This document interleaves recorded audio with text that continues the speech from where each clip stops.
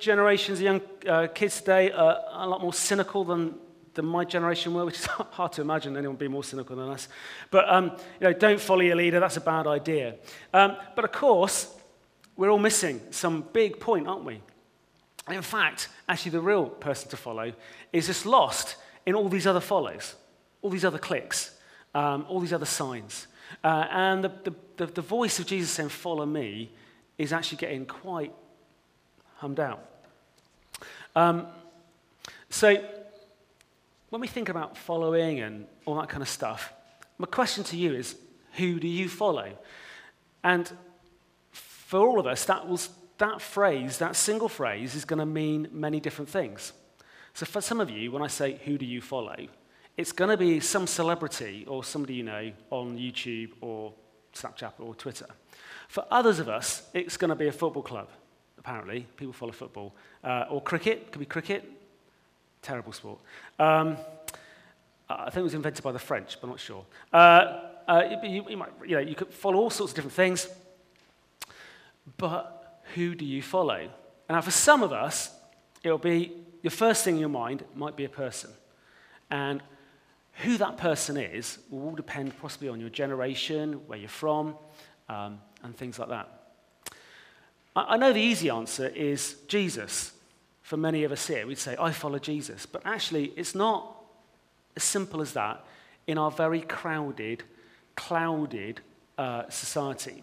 These are some examples of people who've tried to use Google Translate, I assume, to put on their shop signs. I particularly like the car rental brochure from Tokyo. When a passenger of a foot heave in sight, tootle the horn. Trumpet him melodiously at first, but if he still obstacles your passage, then tootle him with vigor.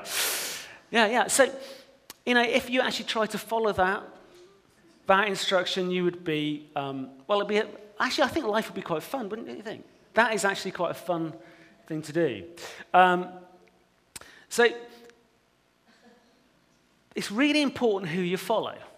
Really, really important who you follow. And so, obviously, we want to follow the experts, don't we? Because they seem to know what to do. So this... if you were to follow a busy doctor as he makes his daily round of calls, you'd find yourself having a mighty busy time keeping up with him. Yeah. Time out for many men of medicine usually means just long enough to enjoy a cigarette. And because they know what a pleasure it is to smoke a mild, good-tasting cigarette, they're particular about the brand they choose. In a repeated national survey, doctors in all branches of medicine, doctors in all parts of the country were asked, what cigarette do you smoke, doctor? Once again, the brand named most was Camel. Yes, according to this repeated nationwide survey, more doctors smoke Camels than any other cigarette. Why not change to Camels for the next 30 days and see what a difference it makes in your smoking enjoyment?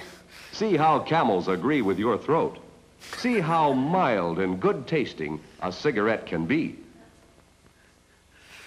So, you can't believe everybody, can you? I mean, take the doctor's advice 50 years ago, and you'd have a problem now, wouldn't you? And I'm sure none of you remember that advert.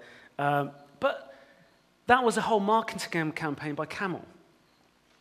More doctors smoke Camel than any other doctor. I mean, that could mean only 3 doctors smoke, but who you follow is really important, because who you follow could be leading you down the proverbial garden path, leading you somewhere where you actually, ultimately, you don't want to go. Alternatively, they could lead you to somewhere where you really, really, really want to go. I can't remember. All right, but actually, I'm more interested, and I think you should be more interested in who is following you. Who is following you? And so I'm going to turn now to Deuteronomy chapter 6. Could you do that too? There you go. It's on the board if you don't want to do it, but different translations, you might have a favorite translation you want to use. So, Deuteronomy chapter 6, verse 4 and 8. It's those of you who've been around the church for a long time, it may be familiar to you. Well, it should be familiar to you. Hear, O Israel, the Lord our God, the Lord is one. Love the Lord God with all your heart and with all your soul and with all your strength. And these words are probably very familiar to you. These commandments that I give you today are to be on your hearts. Impress them on your children. Talk about them when you sit at home and when you walk along the road and when you lie down and when you get up. Tie them as symbols on your hands, bind them on your foreheads, write them on the door frames of your houses and on your gates. Now, the people that this was spoken to are the Israelites, and the person who said it was a man called Moses. And if you go to a traditional Jewish home today, you'll walk through a doorway that's got a piece of the Old Testament on it, a piece of the Torah, in a little box pinned to the side of the wall. And the men at certain times of the year and certain festivals, they'll have little boxes tied to their hands and foreheads called phylacteries, which also contain parts of the Torah and contain some of these words up here. They've taken them really literally.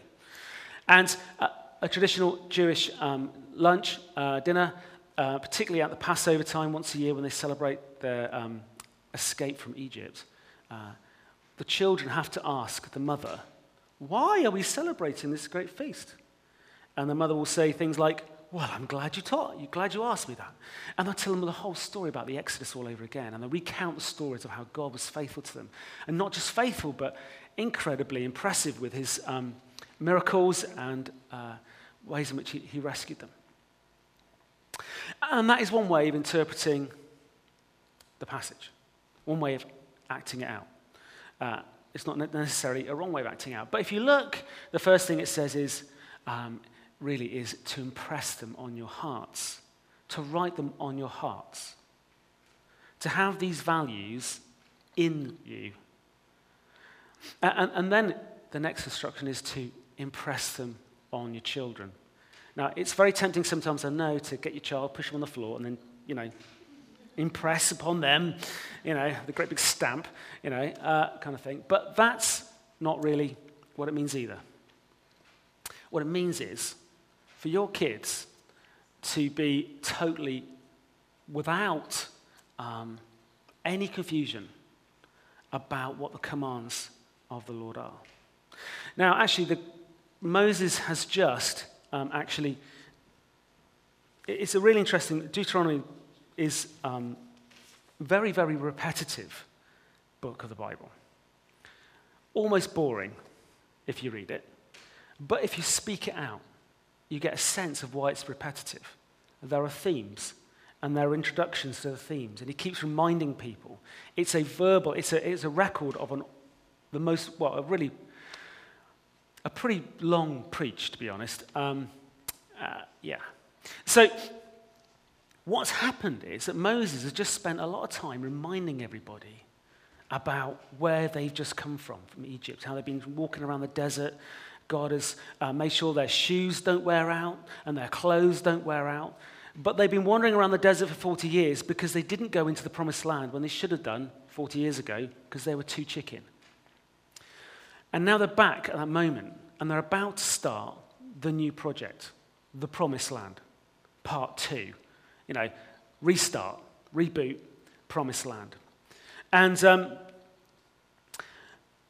Moses has got the whole of the Israelites assembled before him. Everybody's there. A couple of million people. And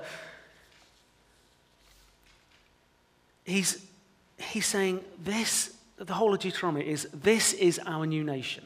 We are now nation building. We've been wandering around the desert like a bunch of nomads, but now we are going to be building a new nation. And you know and I know the future of any nation are the children. And when he's speaking to this crowd, he's speaking to those who've had children but don't have children anymore. He's speaking to people who don't have children. He's speaking to people who've never had children, who never will have children. He's speaking to the whole community. Everybody in this crowd is... Am I falling off? Yeah, I'm falling off. Everybody in this crowd is responsible for the children. He's not saying, take these commands I give to you today, and particularly the parents in the audience, I want you to impress these things on your children. He doesn't say that. He's speaking to the whole assembly. And my point for today really is you're all responsible. And Meg said to me, well, you would say that. You're the new youth leader. Well, yes, I need all the help I can get. Of course we do. But that's the very, very deep point here. And from this point on, you can turn off if you want to, because I'm just going to unpack it. We are all responsible. Every one of us, old, young, single, married, childless, or with children, it doesn't matter. We have all got a role to play in raising our children and our young people. And for some of you here, I am like a child. I may be 40 years younger than you. For some of you, I'm 40 years older than some of you. So we are all also children. We are all people who need to follow and be followed. And so this is kind of like that Deuteronomy moment for Israel. And I don't know if you've ever had that moment where you're just rushing out the door to go somewhere, and your mum says, but what about your keys? Oh, yeah. And you're just back at the door. What about your shoes? Oh, yeah. What about your jacket? And every time you kind of go over the edge, mum's just calling you back with one more thing that you've forgotten. Yeah? Familiar? This is a bit like this. They're all ready to go. They want to go launching across the Jordan River into the Promised Land, really excited to go. And Moses says, whoa, before you go, think about this. And then he reads the Ten Commandments that were given them on the tablets. And then he says this, and then he unpacks the Ten Commandments. And he goes through lots of different ideas of how you might actually implement the Ten Commandments. But basically, the Ten Commandments. And then he spends a bit of time saying to them, and you're not worthy. You're going to mess up. God's not doing this because you're amazing. Quite the opposite. He's using you because he knows you're not amazing. And he's God. And he wants everyone to know it's because of him. And so you're off the hook too, because you're not amazing. And my kids know from this point on, they're going to hear all my hypocrisy coming out. It's like, Dad should be like this. And, my kids see me every day, and they see me stub my toe and get grumpy and stuff like that. We are all earthly vessels, but God is calling us to something higher. So, clicking. So, the old hippies amongst you might remember this song. Dr. Stilton Nash. You who are on the road must have a code that you can live by, and so become yourself, because the past is just a goodbye. Teach all together now your children well. Their father's hell did slowly go by, and feed them on your dreams, the one they picked, the one you know by. That's enough of that. So, teach your children well. Even Crosby, Stills, Nash, hippies and stuff, they knew about that stuff. And then you saw the other slide from some kind of mystic site about, it's like really obvious, isn't it? You don't have to be a parenting expert to know that your kids, whether they're your kids or not, the kids that are around you are watching you and observing you all the time. And in fact, we're observing and watching each other all the time. People who are older than me, I look to. I look for them to guide me and to give them things. And yet, as Christians, we do get accused, quite rightly sometimes, of basically telling the people to do as we say and not as we do. And this particular one is most hard-hitting one here. You are what you do, not what you say. And when you pass away, when people have a, celebrate you're going and have a big shindig, I'm sure they'll have a big party when I go. Phew, thank goodness he's gone, or something. But they won't be saying, oh, Tim said he was amazing at ping pong. Tim said that he was great at, jokes. Tim said that he was really kind. Tim said he was particularly nice to cats. They won't say that. No. They'll say what you were. they'll describe who you were. And it's good to talk about what you want to be. But ultimately, you are what you do. And if you gossip, you are a gossip, kind of thing. And education experts have long known that do as I say, not as I do is not an effective way of teaching anything. It's actually funny thing. It's one of my things my dad said the most. He was a great guy. But I said, Dad, what are you doing that? You told me not to. And he'd be saying, do as I say, not as I do. He's a great guy. But remember what the doctors said. But, there you go. This is what we have to put up with. Now, I'm at the moment, my role in this next sort of 20 or so minutes is to be a preacher, but you are also preachers. If you're a believer in the Lord, if you're a believer, then you are a preacher. Everywhere you go, you're the Bible. People see you and they see the Bible. And so, if you're saying one thing and doing another, you're like the doctor who says you need this cure, but takes another cure. If you're saying, lean on the Lord, throw all your troubles on him, but when you get stressed, I don't know, you choose some other kind of relief for your stress. I don't know, driving fast because you're late. It's one of my constant problems. Or it could be like, turning to the fridge for a bit of comfort. It could be turning to the internet for a bit of comfort. It could be turning to social media for a bit of comfort. Whatever it could be.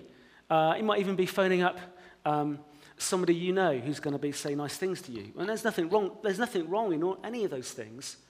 But self-medicating on those comforty things before we meet the Lord, when at the same time we're saying, lean on the Lord, trust in the Lord with all your heart, and yet we're not doing that, then we are, there's an old hard word, isn't it, that goes with that. It's called hypocrites, but I think it's a bit tough. I think we're all struggle with realities. But instead, what we're told to do is imitate. And here's a bunch of things from the New Testament, different verses that Ed showed me, because he's got a bigger search engine than I have. But no, you only have to type in the word imitate or example for a few minutes, and you can see the New Testament is full of this. And I remember reading Paul saying, imitate me, and I was a little bit shocked. I thought, how arrogant. But he had a point, didn't he?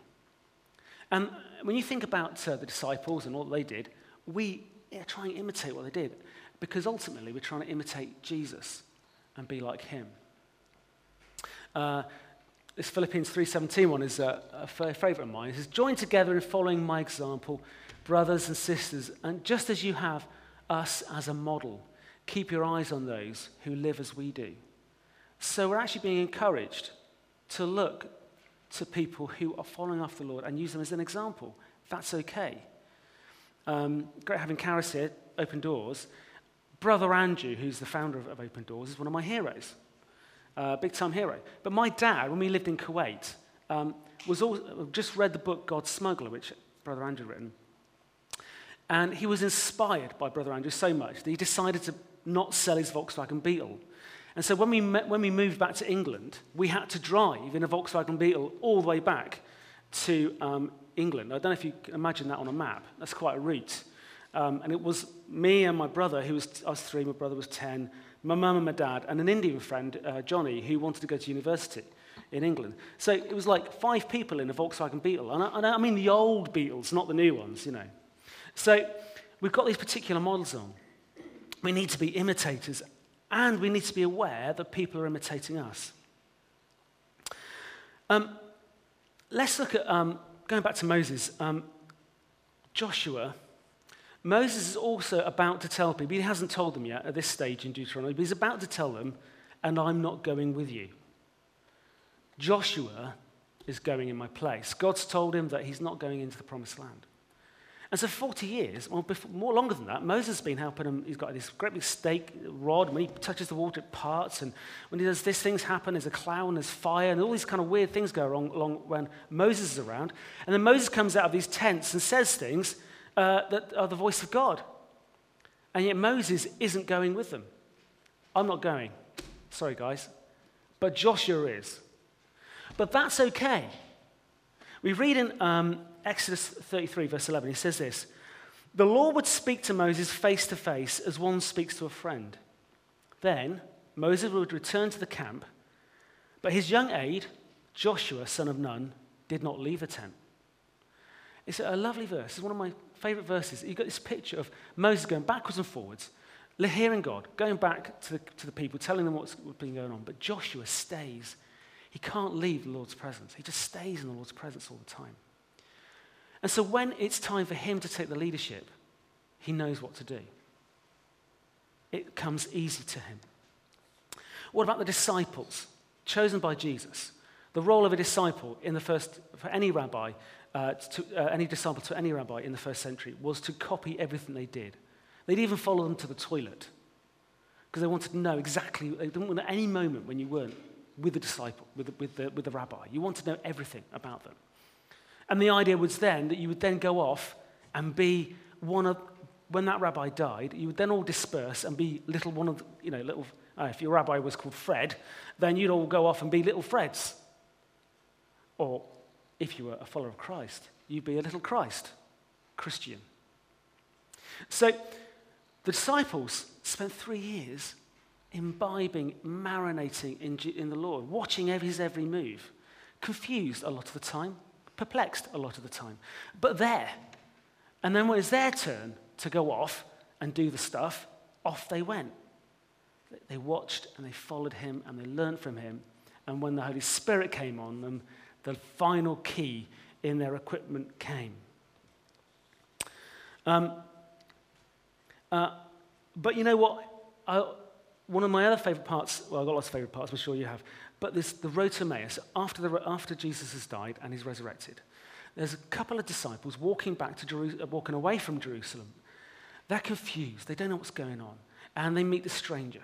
And the stranger says, "What's going on?" He said, "Where have you been? There's this guy who was an amazing prophet. Some said he was the Messiah, but he got murdered by the authorities. And then some people are saying he's risen from the dead." And so then the stranger, it was Jesus all along. He began to tell them all about himself through the prophets and the Psalms and all that stuff.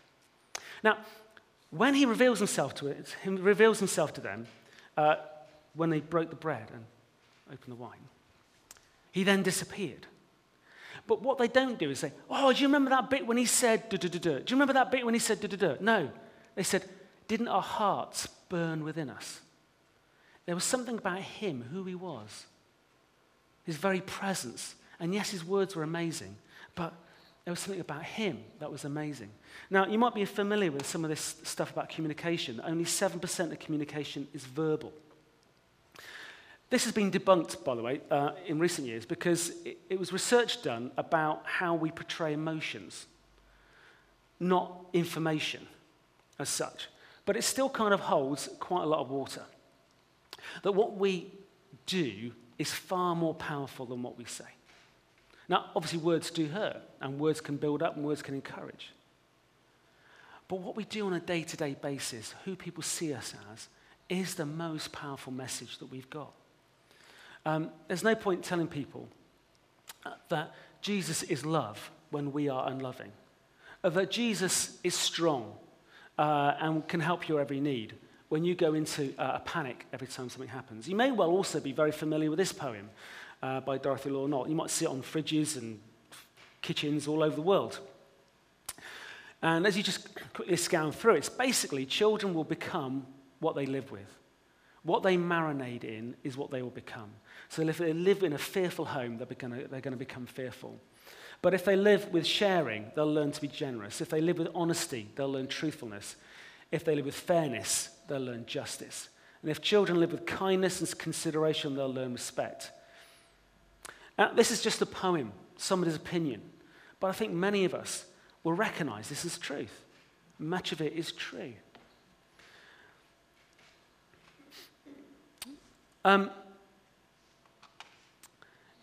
Kids will do and see, they'll become what they see. And I'm a product, you're a product of the environment you've grown up in, the world that you've marinated in. And sometimes we have to overcome that world. And Christ is the overcomer in us. He enables us to overcome. But wouldn't it be great if we understood and we were hyper aware and intentional about the way we enabled young people to grow in the love of God? The reason I put this up is because Moses and Deuteronomy is really long. Jesus reduces the whole burden down to just a couple of sentences. Love God with all your heart, with all your soul, and all your mind. And love your neighbor as yourself. That's it.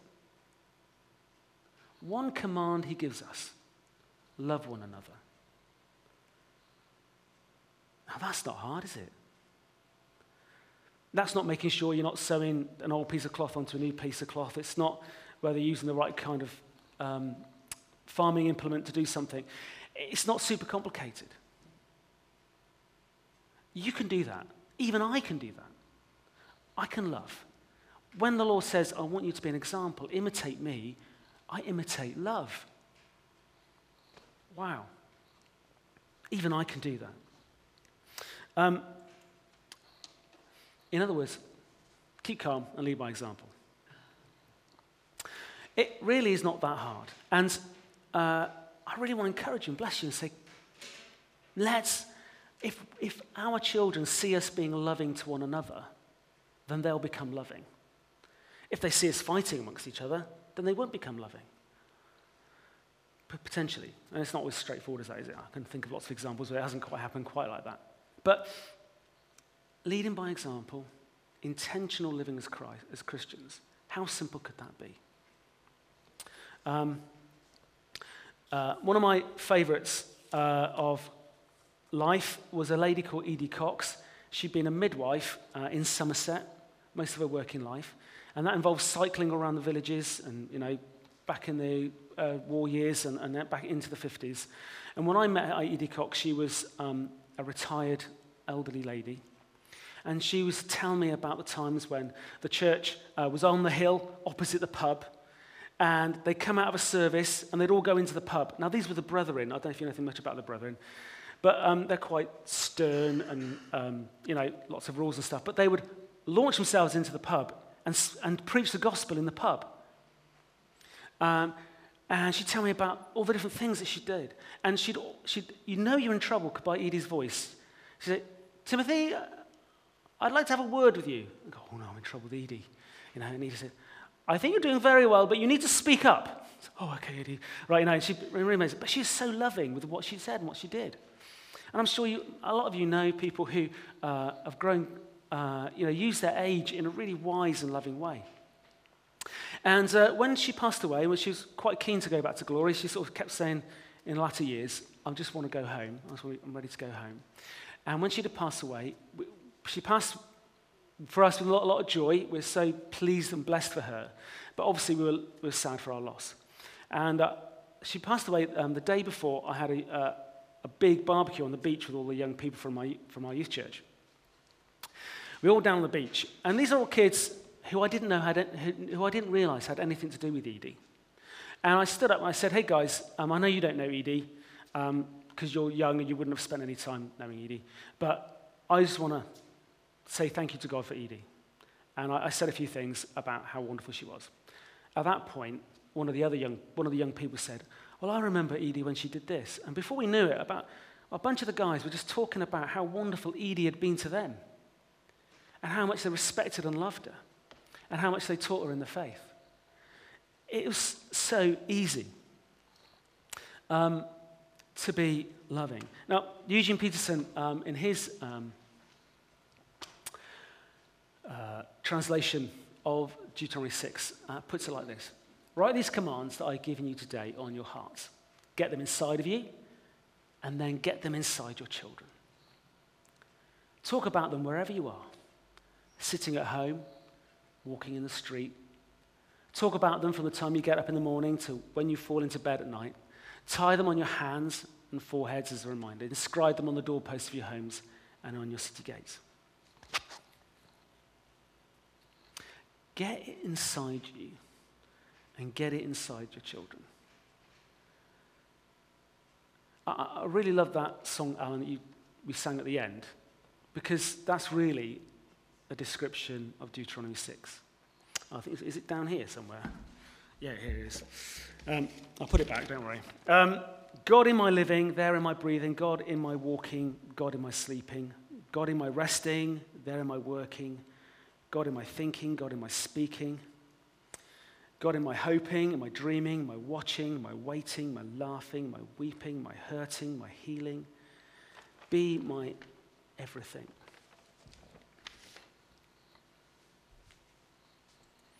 And so, that's how easy it is to change the future.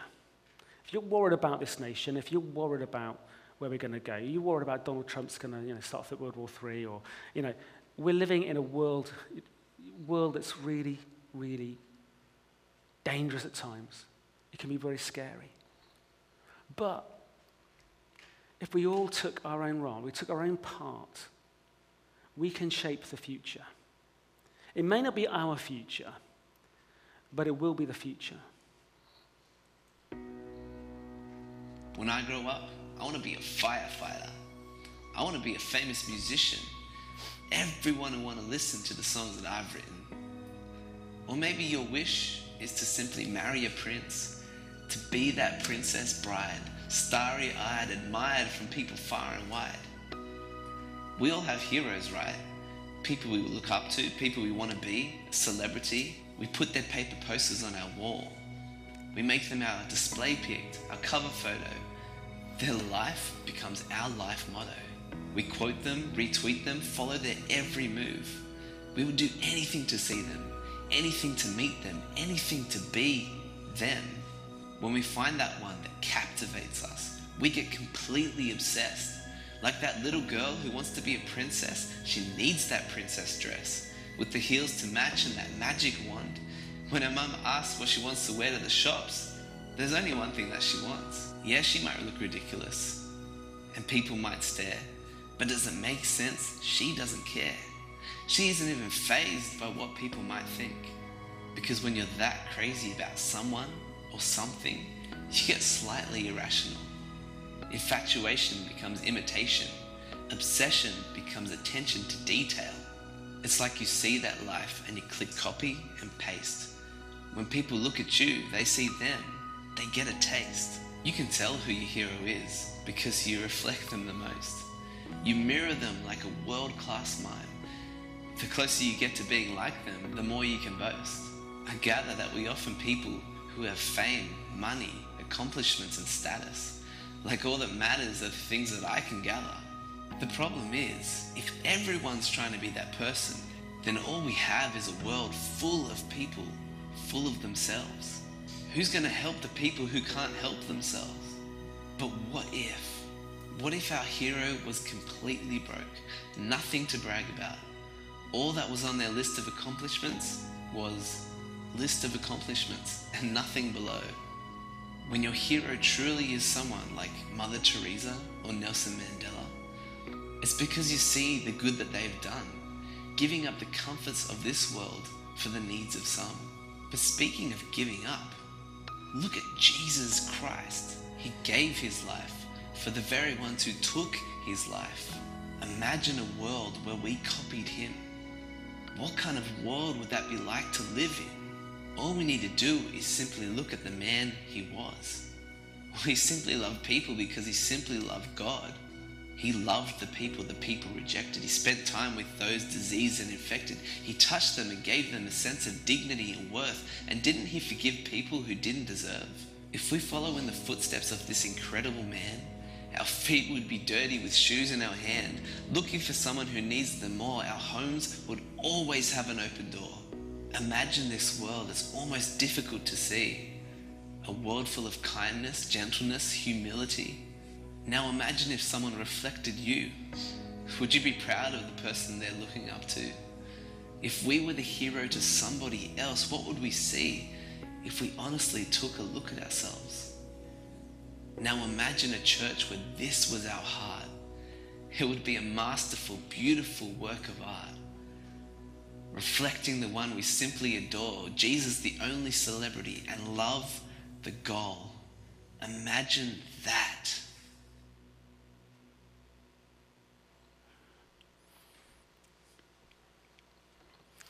So, God, we come before you and we seek your face.